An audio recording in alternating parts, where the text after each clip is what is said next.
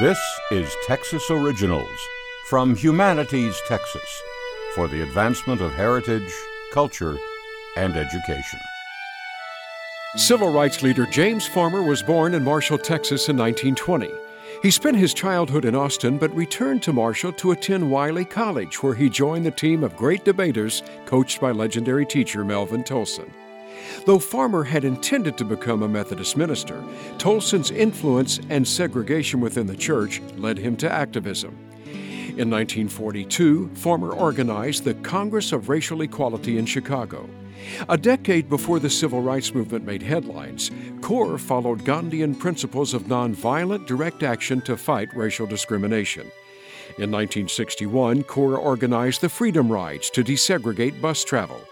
Farmer and 12 other activists, both black and white, faced violence and jail time as they rode from Washington, D.C. to New Orleans.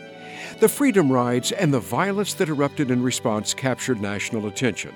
Blacks across the nation joined the civil rights struggle, as did whites in America and abroad. Within months, Attorney General Robert Kennedy issued an order banning segregation in interstate travel. Farmer later described the Freedom Rides as his proudest achievement.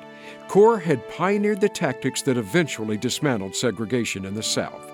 Farmer retired from CORE in 1966 and turned to government service and teaching.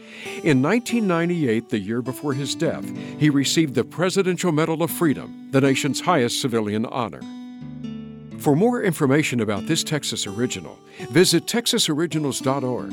Texas Originals is produced by Houston Public Media News 88.7 and Humanities Texas, with funding from the National Endowment for the Humanities.